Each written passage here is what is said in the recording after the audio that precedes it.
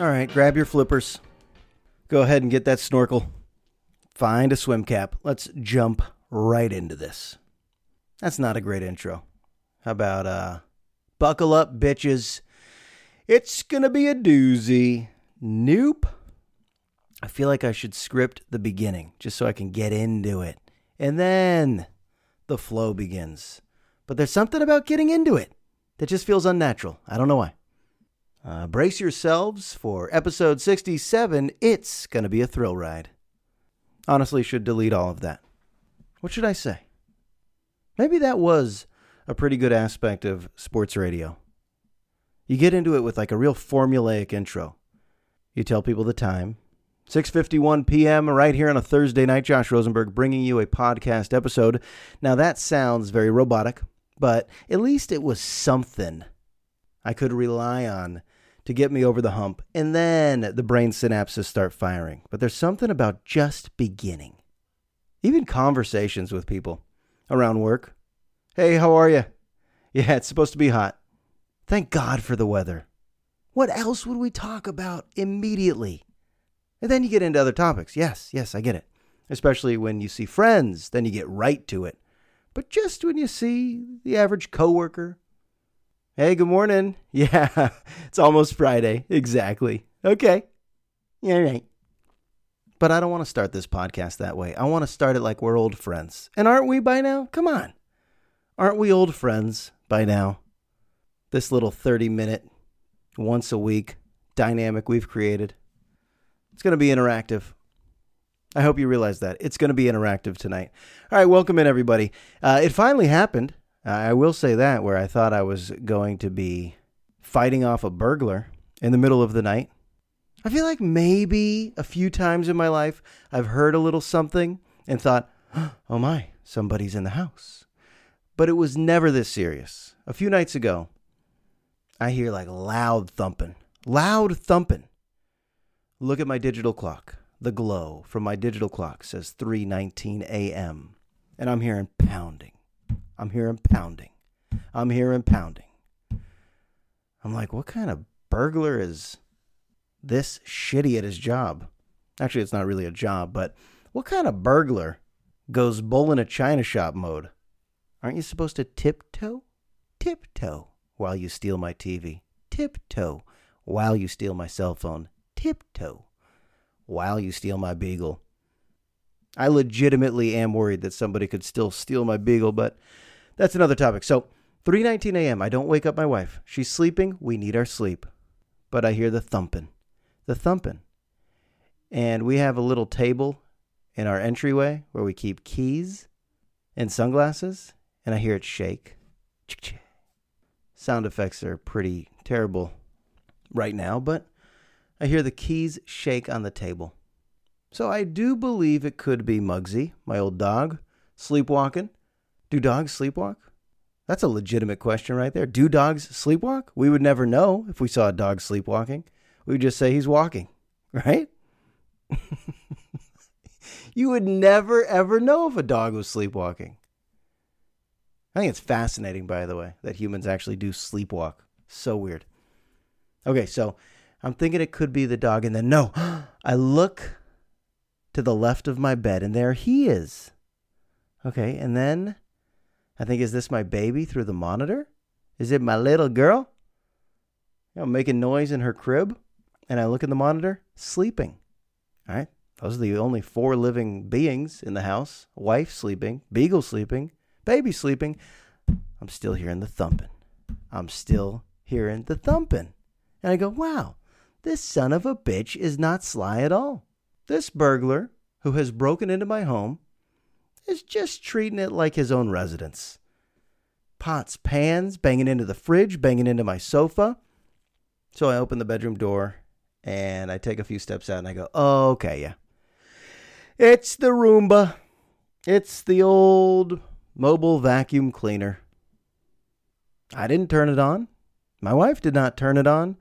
It just went on at about 3:19. I could just picture this Roomba, eyes opening wide, saying, time to clean the crumbs. There was something human-like about this decision. Now, a Roomba is a good idea for most families.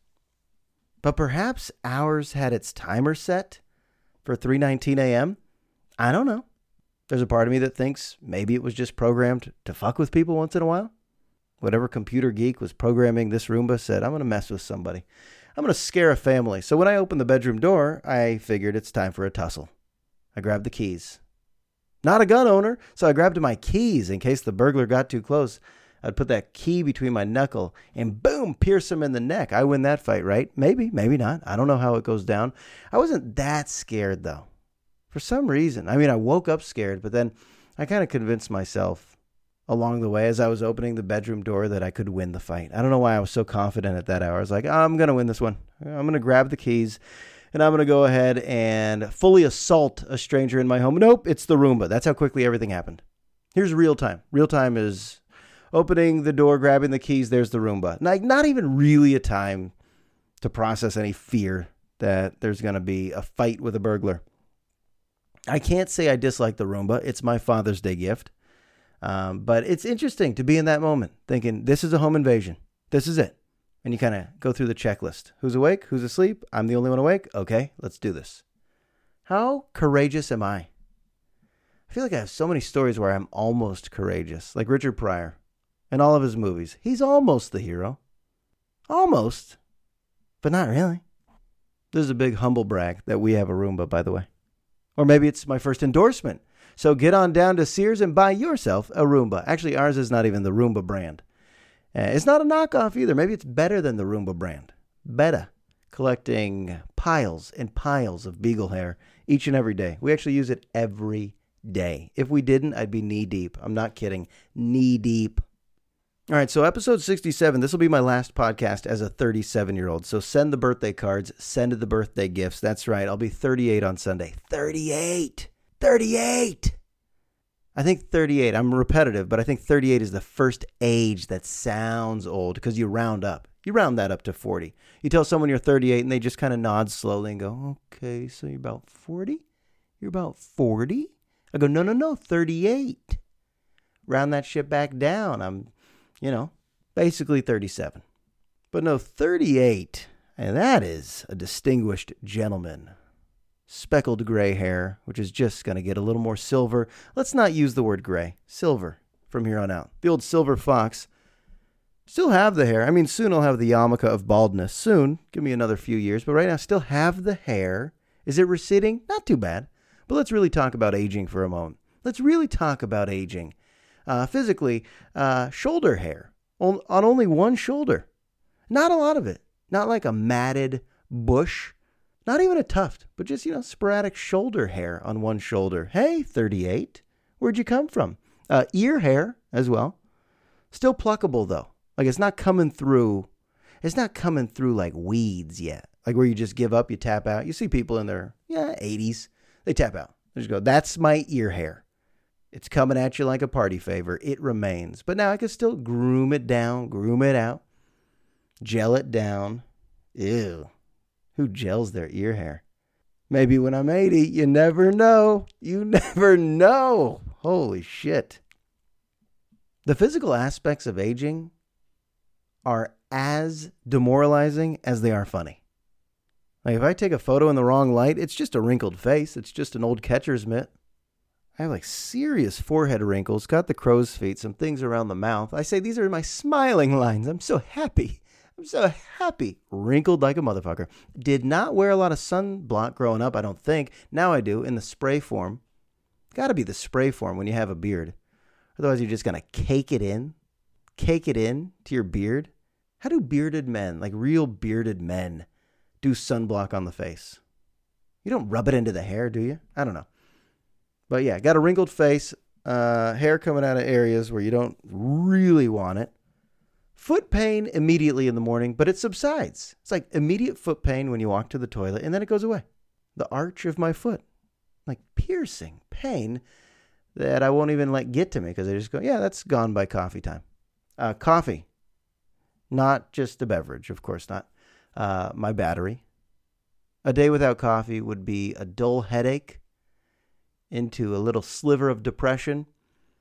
And rage. I think I would lash out at somebody by noon. By noon, I would be reported to HR. if I didn't have coffee. Yeah, by noon, I'd be getting an email from the district. Yeah, we're going to have to discuss a few things. So yeah, at least 2 cups, not more than 4. Fiber intake. Need more than ever. Don't need to go too deep into that, but more fiber, please. And in no way could I play more than 20 minutes of basketball. Like if I was playing pickup basketball, I'd probably be involved in a couple of games and then officially tap out. I'd become the coach. Hey, I'm just going to coach this next pickup game. Really? Yeah. And winded is part of the issue. I'd be fully winded in 20 minutes of pickup basketball. I used to be able to play like 3 hours of pickup basketball. Like you do a day of basketball. I remember the days. A day of pickup basketball. Now, maybe 17 to 20 minutes before I jam a finger, twist an ankle, or just maybe foul a guy. So we have to stop playing for a moment for me to catch my breath. And I'm not that out of shape. I'm just 38 on Sunday. 38. This is normal stuff. The inability to go on any bachelor party for more than one night. When I was young, bachelor parties were like 3-4 nights of straight chaos, buffoonery, just animal-like behavior. Now, bachelor party? I almost think it's one of my top fears. Rattlesnakes, death, and being invited to a bachelor party. How do I survive that? I don't think I could. You know, we used to just stuff 15 guys in a hotel room. Who cares where you end up? You won't know. You won't remember. Just get your ass to the airport the next day. Make sure you don't miss your flight. That was the rule. Now, forget it. Just forget it. This body doesn't recover like it used to, folks. But mentally, so sharp, so wise. You know, aging, like I've said before, that's the beauty of it. Some people don't like it. Some people even avoid celebrating their birthdays. Hell no. We get wiser. We learn more. We get smarter. We learn how to love. That's my philosophy. How do I just end a whole rant full of nonsense with, and that's my philosophy? I also thought of this real quick. Single moms, we don't give them enough credit. A lot of my friends had single moms growing up. A lot of them. It was so normal. But now I see my wife and I, we're equally tired, but we're married and raising this kid together, and we only have one. And it tires us out. It exhausts us. To have one child, it's exhausting, and we get drained. Legitimately drained. Yet we're 2 people married, balancing most duties around the house with one child. Single moms? What? How did they do it? Seriously. How did they do it well? The ones that did it well. It's pretty astounding. I'm pausing right now for an applause break. Clap. Clap for those single moms out there who did a very good job. But it's true now, 37, 38 years old. I don't have a lot of friends that are doing it alone. Seems like that would have been the normal way in a previous generation. But I do have about 6 friends that are divorced now. But none that I know right now that are just primarily raising a kid alone. That's so incredibly hard to even think about. Maybe single moms, though, back in the day had to rely on their kids having friends. Like, just go on a play date this weekend. And they weren't called play dates. Like, my group of friends, we hung out so often. There's so many sleepovers. Maybe it was our way of giving relief, a little respite to the moms. Like in high school, you just leave on a Friday night. Come back on Sunday. Sleep over at a friend's house. Bring a toothbrush, bring a bag, change your clothes. Really, it was normal. That was very normal. I can't imagine that being normal right now. Like with my daughter, when she's in high school, for her to just say, all right, farewell on a Friday night and I'll see you on Sunday morning. Yeah, I'm going to have 2 sleepovers in a row. Might pop in for a shower. But that is what we were doing. When I was in high school, boom, group of friends was out and about. Sleepover, sleepover. Sleepover, sleepover, sleepover. It was not even like festive sleepovers. It was just crash to give your single mom a moment away from you. Go elsewhere. Just leave the house and walk to the nearest park. Give that single mom a break. That's why I like Theo Von. Theo Von, the stand-up comic, he says, every city I go to, I find a single mom and buy her tickets, buy her drinks, make sure she just has a night out. Buy the babysitter. That would also be key. All right, here's how dumb we are. You ready for this? Humans, I guess, smart and dumb simultaneously. It's true. We are. All of us. All of us. Even the smartest human you could think of right now. Neil deGrasse Tyson, I bet he does some dumb shit. Stephen Hawking, I bet he did a lot of dumb stuff. Seriously, think of the smartest person you know right now. Even a friend of yours does some dumb stuff. So here we are thinking we're so smart, right? Or maybe not. I don't know. I don't know if we now still look at the human race and go, God, we're brilliant.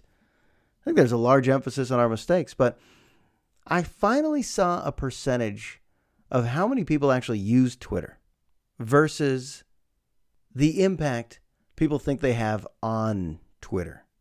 All right, so the most recent study said only 22% of Americans use Twitter. That's it. So I'll just go about 2 out of 10. 2 out of 10.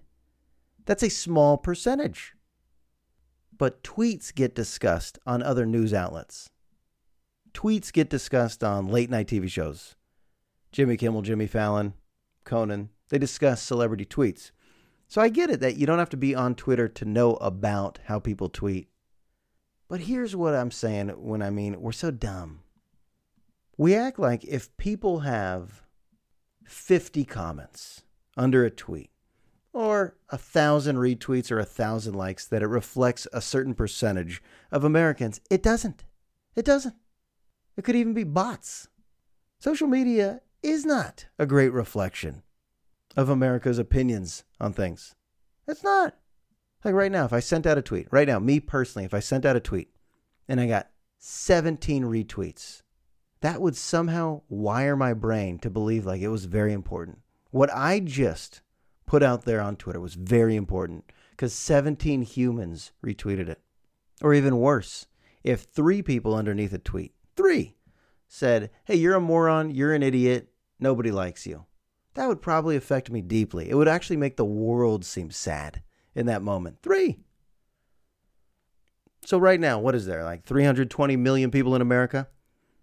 And when Donald Trump sends out a tweet and there's 200,000 people liking it or 300 comments below, we think that's a reflection of America? It's not. There's probably a good amount of people in America, the majority, who don't know anything about Twitter. They're not on Twitter. They're not looking at tweets. But it's also blown out of proportion. It's completely misadvertised as capturing the pulse of how Americans feel or the essence of how somebody is valued through what they're putting out there on these social media sites. I mean, it's more empty than you think. It's amazing that it does consume people. Because when you see that percentage, only about 22% of Americans are using Twitter. And it's just within that group that it gets exacerbated, these thoughts, these ideas, that people are either so influential, and we call them influencers. I don't really buy into that all that much. Oh, he's an influencer. He's got 30,000 people who follow his every moment. If it fills a void in your life, wonderful, wonderful. And I like Twitter. I think there's a lot of good things about it. I think there's a lot of comedy about it. I think the way news breaks on it is interesting from a journalistic standpoint. I really like it. I feel up to date on news when I'm following credible sources or sports scores or anything like that. But the toxic world of trolling and opinions and people thinking that certain narratives are set in stone, like this is how America feels. We should never say shit like that. You know, most Americans feel this way. Yeah, a lot of Americans right now feel this way. We don't know. We really don't. What, is it because your feed on Facebook says that? Your Twitter world says that? Your group of friends says that? We don't know. We're the divided states. We don't know. I don't know how Americans feel. Because the TV shows I choose to watch tell me this. Like the worst thing is for me to be in this bubble and actually think that reflects an entire country. This is a big country. Over 320 million. I don't know how Americans feel. No clue. And I never will. I think that's fine. Even the voting process is very misleading. Whoa, how political is this? Hey, why don't you get back to the Roomba story? So I grabbed the keys, right? All right. Well, let me bring up somebody that actually has been influential in American history, and his name is Steve. Steve, you ask? Jobs? Nope. Wozniak. The Woz. The real programmer who developed the first Apple computer back in 1976 when he was about 26 years old. 26-year-old Steve Wozniak in a garage with his buddy Steve Jobs. Oh, they're going to start a little company called Apple. It worked out. So Wozniak now he's worth over $100 million. Life's good for the Woz. If I was him, I'd make everybody call me that. The Woz. He looks like a cartoon. He looks like something from the early Simpsons, like when it was a part of the Tracy Ullman show. Steve Wozniak. He's kind of adorable, let's be honest. So I saw a TED Talk years ago, and I show my students this when Steve Wozniak, he says, a lot of us start out as babies exploring the world. We open cabinets, we open cupboards, we get dirty, and it's normal. You just get into things. That's how you discover the world.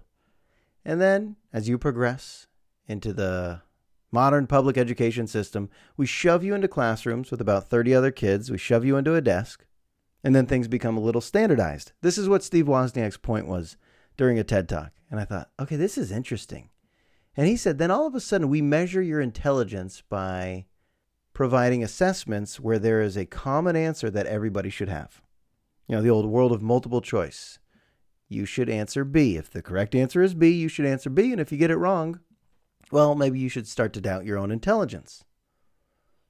And he goes on to say, but if you even mention anything about disagreeing with the system, if you question authority, you question your teacher, question your parents, question law enforcement, question politicians, he goes, at a young age, they'll view you as disruptive.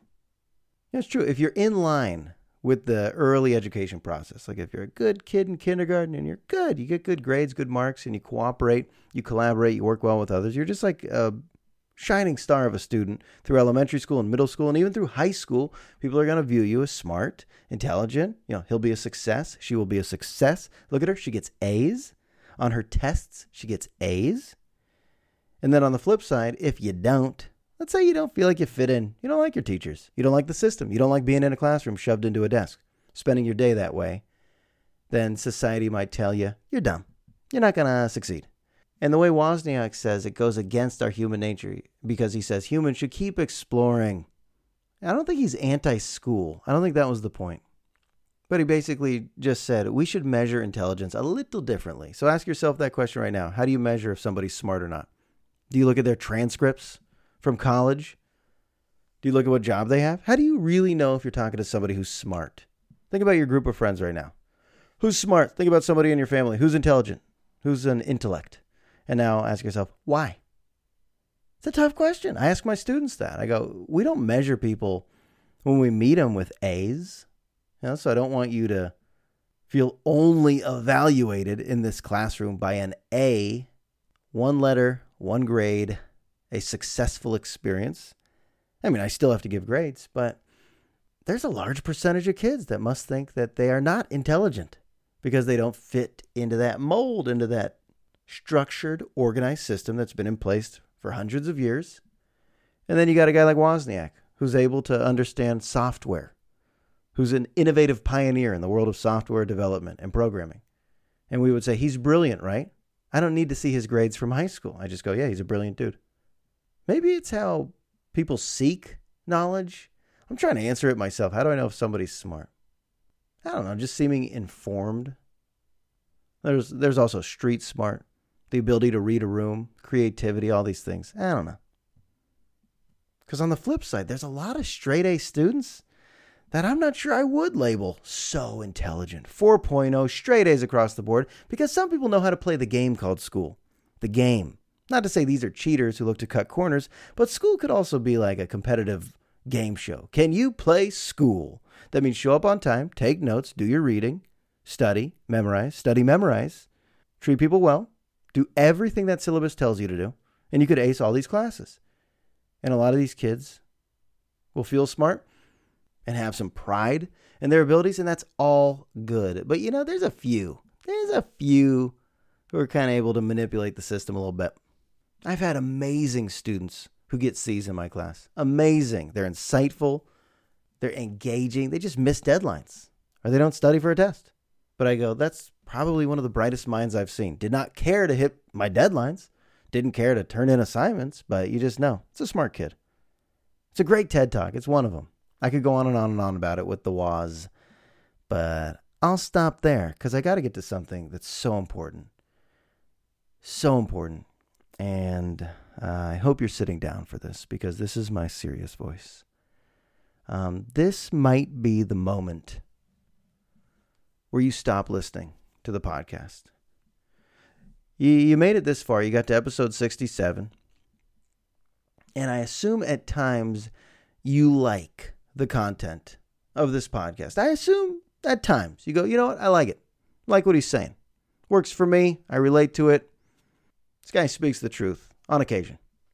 Well, that all might end right now. It all might end. You might be listening right now and realize, this is a little more sophomoric and juvenile than I was hoping. You know, he's supposed to be a grown man. Doesn't he turn 38 on Sunday? So why is he about to start talking about farts? Why? Wasn't he just talking about measuring intelligence and social media influence? Wasn't he just tackling the hot topics of the USA? And now he's just going to go into farts? You clean it up, good sir. I will not. I will not. And I don't just mean farts. Farts. I mean fart sounds. The sounds. Personally, I'm ashamed of myself because I would have thought by this age, fart sounds aren't funny. It's for kids. It's for kids. Fart sounds. But the other day, my daughter is just doing the old pursed lips, exhale, through her lips, and we both started laughing. And I go, okay, all right, here's where it starts. You know, the ability to put out a good old-fashioned fake fart sound out of your mouth. At this point, I would like you to try. If you're still listening to this, I'd like you. I don't know where you are right now, maybe listening in your car, but do your best. Fake fart sound out of your mouth. I guarantee it won't be the first time. Isn't that weird? And if it is, give it your best. If right now is your first opportunity, even if you're around people, maybe you're listening with earbuds, maybe you're on a walk right now, maybe you're at your desk. I don't know where you are listening. Maybe you're at the gym. But I'd like you to just give it a whirl. Go ahead. Go ahead right now. Just do a fart sound out of your mouth. Okay? There's a lot of different techniques. A lot. And my daughter, she's one for one. You know, straight, pursed lips out of center field, let her rip. So growing up, I think I did the classic, put your tongue toward the top rack of teeth, push it up through the top lip. Decent. Okay. I would say it's okay. Now there's also the full tongue out of the mouth, drop it down to the right from the bottom lip. And you could kind of adjust the sounds on the bass on that. It's okay. You know, not the best, not the worst you've ever heard. But it's interesting how everybody has attempted this with whatever's comfortable. And some of you have multiple. You know, there's just the lips, no tongue involved at all. And that could go even higher. And it could go even lower. You know, get it through the neck. Put some bass in that if you have to. Now, there's also, if you put the tongue against your teeth and let it rip out the side of your mouth, sounds a little more wet.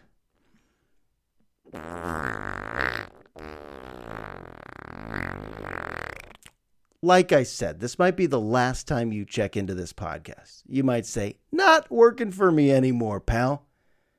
That's okay. I think now's the time to whittle it down. You know, we're not looking to grow this thing any further. But if I hear somebody else do the fake fart sound, it's even funnier than the real thing. The fake fart noise that my daughter is working on right now. And she'll get better. She'll learn all the techniques. Into a. That's a triple. That's what we call the trifecta. You know, that's tongue to the lips to the teeth. Tongue to the lips to the teeth.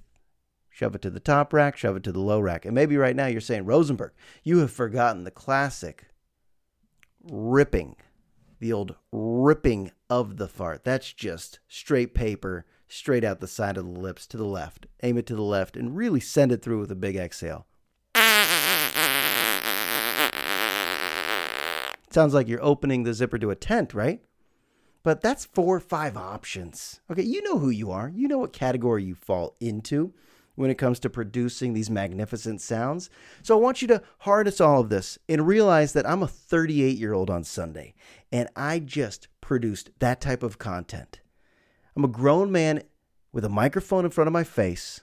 Okay, I'm recording all this bullshit. I'm about to just send it out there into the podcast world. My wife's in the other room. Now, she's a real adult, so she's probably doing something like watching Downton Abbey and knitting right now and sipping some tea.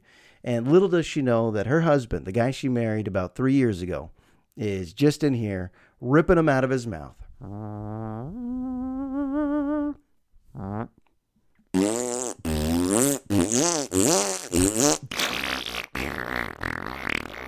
Sorry, I apologize. All right, so that'll do it for episode 67. I love you. I do. I appreciate you listening. No need to leave a review on iTunes after this one. But let's be Twitter friends on Twitter at jrosenberg957. Episode 67 is in the books. I'll talk to you soon.